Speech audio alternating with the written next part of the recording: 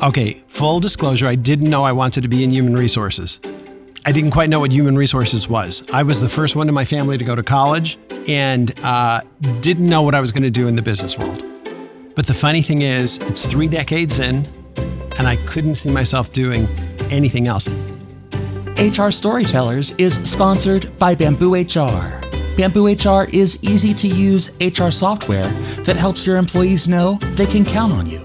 Whether it's through on-time, every-time payroll, or asking for unflinchingly authentic feedback. Welcome to the HR Storyteller podcast series from the Society for Human Resource Management. I'm your host, Tony Lee, Head of Content here at SHRM. Thank you for joining us. Our HR Storyteller podcasts feature practitioners and thought leaders in human resources sharing stories about why they love HR, what motivates them, and what's moved them in their careers. Today, we're joined by Paul Falcone, who's the CHRO at the Motion Picture and Television Fund in Los Angeles. Paul, welcome. Thank you, Tony. Wonderful to be here. Yeah, it's a thrill to have you. So you've got an interesting HR story to share with us, I think, right? You know, I do. Full disclosure, I didn't know I wanted to be in human resources. I didn't quite know what human resources was. I was the first one in my family to go to college and didn't know what I was going to do in the business world. But the funny thing is, it's 3 decades in, and I couldn't see myself doing anything else. I am so glad I spent my career in HR because there's no other function out there that lets you touch people's lives the way HR does. And I've just been really blessed having this as my career path. Yeah. Now, full disclosure, you and I have known each other for some time. We have. And you are a regular contributor to SHRM.org, a columnist, and have sent us some great content. I want to ask you a little bit more about one article that you wrote, because I think listeners are going to find it really compelling. So people don't really know what the Motion Picture and Television Fund is. So you can describe that, but you're basically in healthcare. And you have gone through a pandemic that had a pretty dramatic effect on your business, right? Yeah, very true. My background is interesting. I was the head of HR for Nickelodeon. I was head of international HR for Paramount Pictures, but I had also worked in City of Hope, which is a cancer research hospital. And Motion Picture and Television Fund is a healthcare nonprofit that takes care of the needs of entertainment industry retirees primarily. So the campus that I work on is a residential care facility. It's long-term care, skilled nursing, memory care, and those types of things. And going through the pandemic was really difficult because we were ground zero. If everyone remembers about COVID, it started first found in Seattle at a retirement home. And because the retirees were the most vulnerable because of their age, that's really where I think COVID hit the hardest in many ways. So doing HR in a COVID environment inspired me to write an article back in 2020 for HR Magazine for other people to get some perspective of what it's like. Yeah. So you have a lot of challenges. I mean, retaining people in that kind of environment, attracting new employees in that kind of environment, keeping your own HR staff motivated. What was the biggest? What was the toughest? Okay, so in our case, we have about 500 employees. 2 of them died from COVID. Wow. And we lost about 10 of our residents. That's really hard. The tenure in our organization averages about 15 years. That's a long time. We have a lot of employees who have 40 years plus the ones who started last week. And when you average that all out, to think it's 15 years, it's pretty high. It is like nothing else I've ever seen in terms of the amount of energy it took, the amount of goodwill, the amount of communication. It just didn't end. Kudos to our CEO, who did a fabulous job over communicating through the whole period. But the reality is you have to lead with your heart in situations like that. And we did as much as we possibly could for the employees going through that period of time because it was very emotional, as you'd imagine. Yeah. So let's talk about your HR team first. I mean, how do you keep HR professionals motivated in the face of such loss? Well, the first question that came up is, do we want to stay in HR physically on the campus, or do we want to work remotely? Because we're technically a corporate group. And most of the corporate groups all decided it would be better for them to work remotely, which was good because the directives we were getting from the governor in California were, if you don't need to be in the workplace, you shouldn't be there. Our HR team is about 5 people to cover the 500 employees. And I said, what do you guys want to do? And to the one, they all said, we want to be here. We need to be here for the employees. When they have needs, they can't come to HR and say, oh, the door's locked. And I think, I respect my team tremendously. It's almost like Band of Brothers. We've all been through a tremendous pandemic together. You'll never forget the people you've been through this with. And that was the first issue. It was their decision. The second issue is, how do we keep people engaged when they're frightened? And again, the communication helped, but the way we look at it now is very different than the way we looked at it in 2020.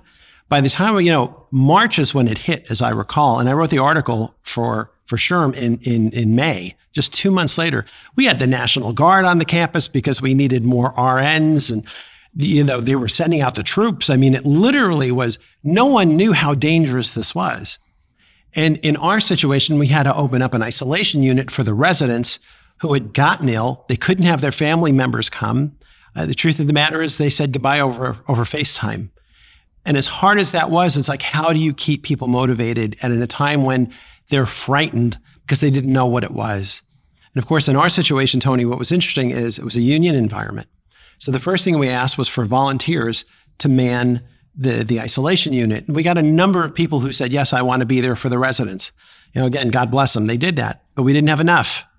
So then it was a matter of selecting people in reverse seniority order, which is what the contract says, right? The newest ones would be mandatorily assigned to the unit. And people were there in tears saying, I took this job. I didn't know this was going to happen. I've got young kids. I can't risk going in there. And some did, and some had to quit. There was no judgment. That was the bottom line. Everyone has to do what's the right thing for them and their family under those circumstances. And that was the message that was so important for us to push out. Yeah. And that's a culture, right? I mean, it's a culture of caring, obviously, but when you're recruiting, bringing new people into that environment, how do you make sure that they're going to be the right fit to be able to give the care you need? Yeah, that's a great question. I mean, obviously, when you say, what's the fit, right? We've got good interviewers. So, the HR team is that first screen. Then when you look at the nursing team or the residential team or whoever it happens to be, the hospitality team, they know what they're looking for. But again, I think we all had to tell our story. And that's what we made it safe for the hiring managers to do. If people can tell their story about what makes us unique and give an example and say, listen, if you take this job, you need to know A, B, and C. Even you may be assigned to our isolation unit or a quarantine unit or something along those lines. Yes, we'll give you all the PPE, the protective gear to protect yourself. But the reality is, again, in 2020, we didn't know what this was. And so there are only certain people that are going to step up in a situation like that, which meant we had to interview more people than we probably normally would to find people that would fit into that kind of culture and that kind of challenge. Yeah.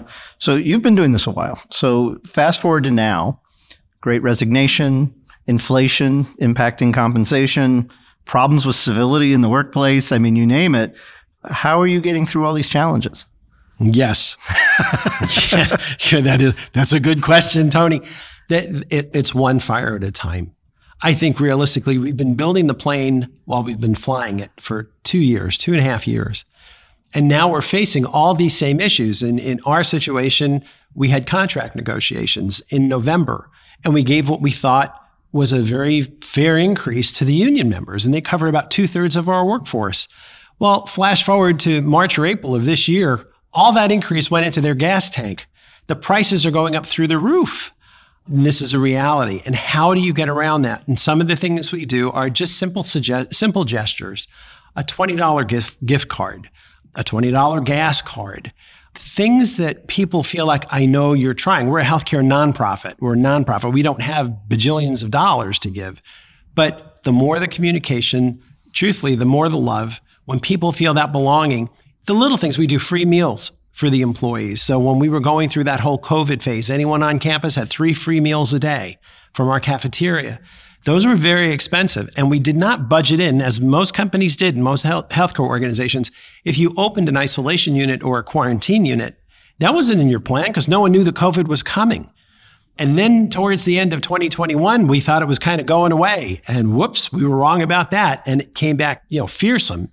So the reality is there's challenges all over the place. We have each other's backs. And that's the message. The organization that I belong to was founded in 1921. We celebrated our 100th anniversary last year. We actually got an honorary Oscar, the humanitarian award at the Oscars last year. But basically, the philosophy is we see a need and we fill it. Mm-hmm. And we keep it that simple. for all the people, that not just the residents on the campus, but anyone we help in the community. But we have to start with our own. And we wanted to make sure that people felt like we weren't taking advantage of them to only service the clients and the customers and the patients or anything else. We wanted to make sure that the employees felt like we were listening to their needs too. We had their backs, and we did a lot of things for their families. Even something simple like pull up your car, open the trunk, and we were going to put in toilet paper. We were going to put in rolls of towel. You couldn't find paper goods. People forget all about that stuff. But we made sure that as much as we can use our bargaining leverage to, for distribution reasons, and we can pass that along to the families, get them the PPE that they needed, get them tested, get their family members tested. That's when you say, yes, we're a real community. And we've been through this, and it has that family feeling. Yeah. Well, the role of HR really has evolved the last couple of years, hasn't it? Because if you think about the importance of people through all of this, everyone talks about having a seat at the table, but HR is sitting right next to the CEO in a lot of organizations these days, right? Yeah, very much so. The funny thing, too, is the seat at the table, you never have to worry about it. I always tell people it's been an incredible 2 years. I haven't done much in terms of human resources, but man, do I know my masks and do I know all the rules? And the reality was they look at the HR department outside of the C-level, right? Outside of the president.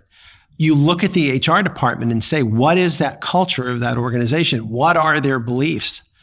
You don't look at no disrespect. You don't look at IT. You don't look at sales. You're not looking at marketing. You look at HR. And as much as we could, we needed to talk about that ourselves. Because as long as the 5 of us were on the same page, we knew we'd be able to deliver to everyone else. And look, sometimes people are having bad days and bad times, and we're there for each other. And it's from that core, from the 5 of us, that I think a lot of the culture was changed going through the last 2 years. Yeah. So let's pivot a little bit and talk about the folks who are new to HR or who are just getting into HR and thinking about it. So many are surprise HR. It's not something they majored in. They happen to get into it. What would your guidance be to start a successful career and know that you're really contributing in HR? So generally speaking, the way I look at it, Tony, is that there's 2 parts of this animal, right? Part number 1 is there has to be some kind of people orientation. Generally speaking, I'm not saying there aren't HR people who love analytics and love databases, and that's fine. But I am saying it is an intense people type of career path. So you have to make sure that on the people side, you are comfortable with that. The second piece to me is if you can look at it, not just from what we've been talking about, just the heart of the culture of the organization, it's really about we're the department that can build the muscle of your leadership. We can help bring the awareness level to the individual contributors. We can help the line managers and senior executives not step on landmines.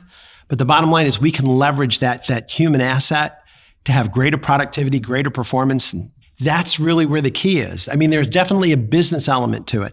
Part of it is there's a calling, right? There's the sense of, yes, I love people and I want to help people, and that's good and that's healthy. But the other part of it is you have to be looking at the people element as your domain to increase revenue, to increase performance. To me, that's really exciting. I love the leadership stuff. And that's kind of what's motivated me. And in turn, I think I've motivated the people on my teams over the years. Yeah. And it's funny because the assumption has always been, well, you got to be a people person to be in HR. But there are a lot of roles for people who aren't necessarily people persons who probably never thought of HR as a career direction. Yeah, I would agree. But the funny thing is, even if you're a data analytics type of person and you love HRIS and you love the bottom line is what you're studying is the people. And that asset of your organization is the primary profit lever. That's in a knowledge-based economy, it's not about widgets anymore. It's not manufacturing driven in the sense where what makes companies stand out is the human capital muscle, the people who give that discretionary effort. And how do you create that environment where people feel self-motivated, where people feel like their boss has their back and they want to do more just because they can, not because they have to? When you can pierce their hearts to that level, you've got everyone engaged and really hitting at 110%, where in a compliance culture, you'll get no more than 100%. And it's just because they won't go any further than they have to. But when you can get the ones who are saying, yeah, I want to do more because it's for my boss, it's my favorite boss, or I love this organization, that's when magic things happen. Yeah. You're talking to a lot of other CHROs, CEOs, other people in HR. So what's next? I mean, given all that we've seen, what should we be looking at around the corner? The current issue that I see is the sense of incivility at work. People are afraid, okay? Their wires are exposed. They're anxious, they're exhausted. And it's not just from the pandemic. It's also, to your point, what we're seeing in terms of the economy right now, which may be moving towards recession at this point in time. We don't know. It's what we're seeing in politics. It's what we're seeing globally. These are tough times. And I think anyone who says they're not isn't paying enough attention. So I think although we don't know which direction it's moving in, the agility is the key. We have to be fast on our feet and we have to be flexible. One thing that COVID taught us is the laws that were coming out of California on Monday changed on Tuesday. That really was exhausting, but it was an excellent exercise in terms of figuring out how do you become part of change and how do you lead it. We're going to see more of that, though. We're not done yet. If COVID took 2.5 years for the real hit, you've got probably 2.5 years at least of seeing the fallout in the economy, from the supply chain to everything else. So just everyone needs to take a deep breath. Everyone needs to understand we're all on the same page and we're doing our best. Give each other the benefit of the doubt. But in terms of your leadership, don't just come from a series of I'm the manager and I know everything. You got to pierce their hearts. This is beyond what's going on in their minds. People need to fall in love with the company all over again. That's really the key. Wow. I have to ask, because you've mentioned civility a couple of times, how is it being manifested and what can HR do to improve that? You have to ask, because people won't necessarily tell you. Your frontline operational leaders don't always come to you and say, my people are behaving like there's a full moon. People who I would never expect to see this kind of aggressive behavior are acting that way. But if you ask them, they'll tell you.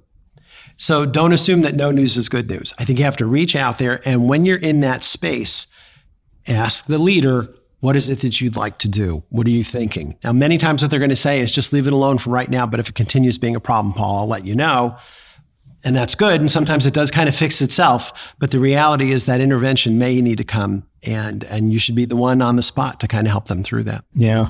Now, do companies have a choice in terms of responding to the resignation, the demands for more? Is this temporary? Do you think we've seen a permanent change where employees are constantly going to be looking for greener pastures, going to be looking for 10% pay hikes? What do you think? That is a beautiful question. No, I think it's temporary. I think it's temporary. If some of the things I've read, even with SHRM.org, is if 6 to 9 months from now, we might be looking at recession. We'll be back where we were in 2020, where people can't find jobs, the doors are closed, there's layoffs happening. And it's that whiplash effect that we really have to be prepared for. It is amazing to think, I have never in my career seen what we've seen in the last 6 months.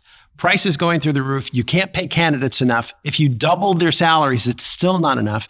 Of course, they're walking away. What COVID taught people was, well, I'm not doing that anymore. Whatever that was, I'm a waiter, I'm a this, I'm never doing that again. Okay, fine.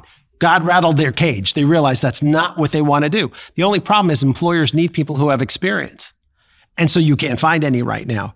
So we're at a very funny juncture in this whole phase of coming out of the COVID. But I also think there's going to be an economic phase. There's political implications. The world is leaning in different directions right now. Flexibility is the key. And we've got to make sure we're taking care of each other, listening, creating the space for people to talk, but definitely having that flexible mindset, because you don't know which way this is going to twist and turn. The only guarantee you know is it is going to twist and turn. You've just got to try as much as you can to be really at the source. You have to be the influencer. You want to be at the front end of that. You want to control it. So if you're in a situation as an HR professional and your CEO or your senior leadership says, I don't buy any of this, let's stick to our guns. They don't want to work here. They shouldn't work here. We're here to make money. What does the HR professional do? What do they say? It's tough. Some CEOs appear to be tone deaf to this whole thing. It's like, okay, it's over. Everyone come back to work. I don't want to hear about it anymore. It's Monday to Friday, 9 to 5, period. And that tone deafness is getting companies in trouble. People who are saying, you know what? I don't like the way the company handled themselves in COVID. I don't like that they're making believe it didn't happen. I've heard stories where people say, it turned out that our CFO had COVID, but they didn't tell anybody. So it's like, okay, it's good enough that I can come in and work, but you don't mind the fact that I might have been infected or gone home and infected my whole family. Those are ethical decisions, Tony, that come up. And granted, we didn't know what we were facing. It's been 100 years since we've had one of these. But there's an element of kindness. There's an element of selflessness. There's an element of just humanity that companies handled it the wrong way.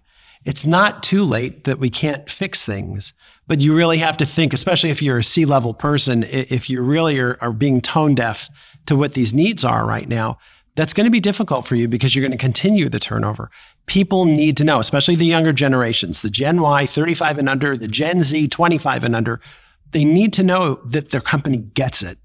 And I think that's good wisdom for everyone who's in a C-level position these days. Yeah. One other question on that. So we all know that having a social conscience as a company has gotten far greater in importance, especially to those younger generations of employees. Do you think companies are getting it? Are they starting to demonstrate that? Are they giving employees the opportunity to give back to their communities on the company dime? What do you think?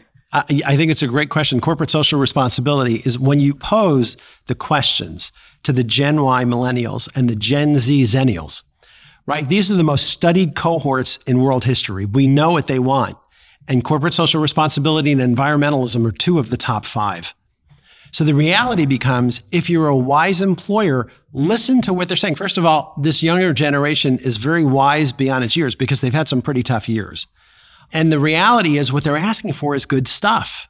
If you come across as tone deaf and I don't care, just get back to work. And if you have any questions, I don't want to hear them.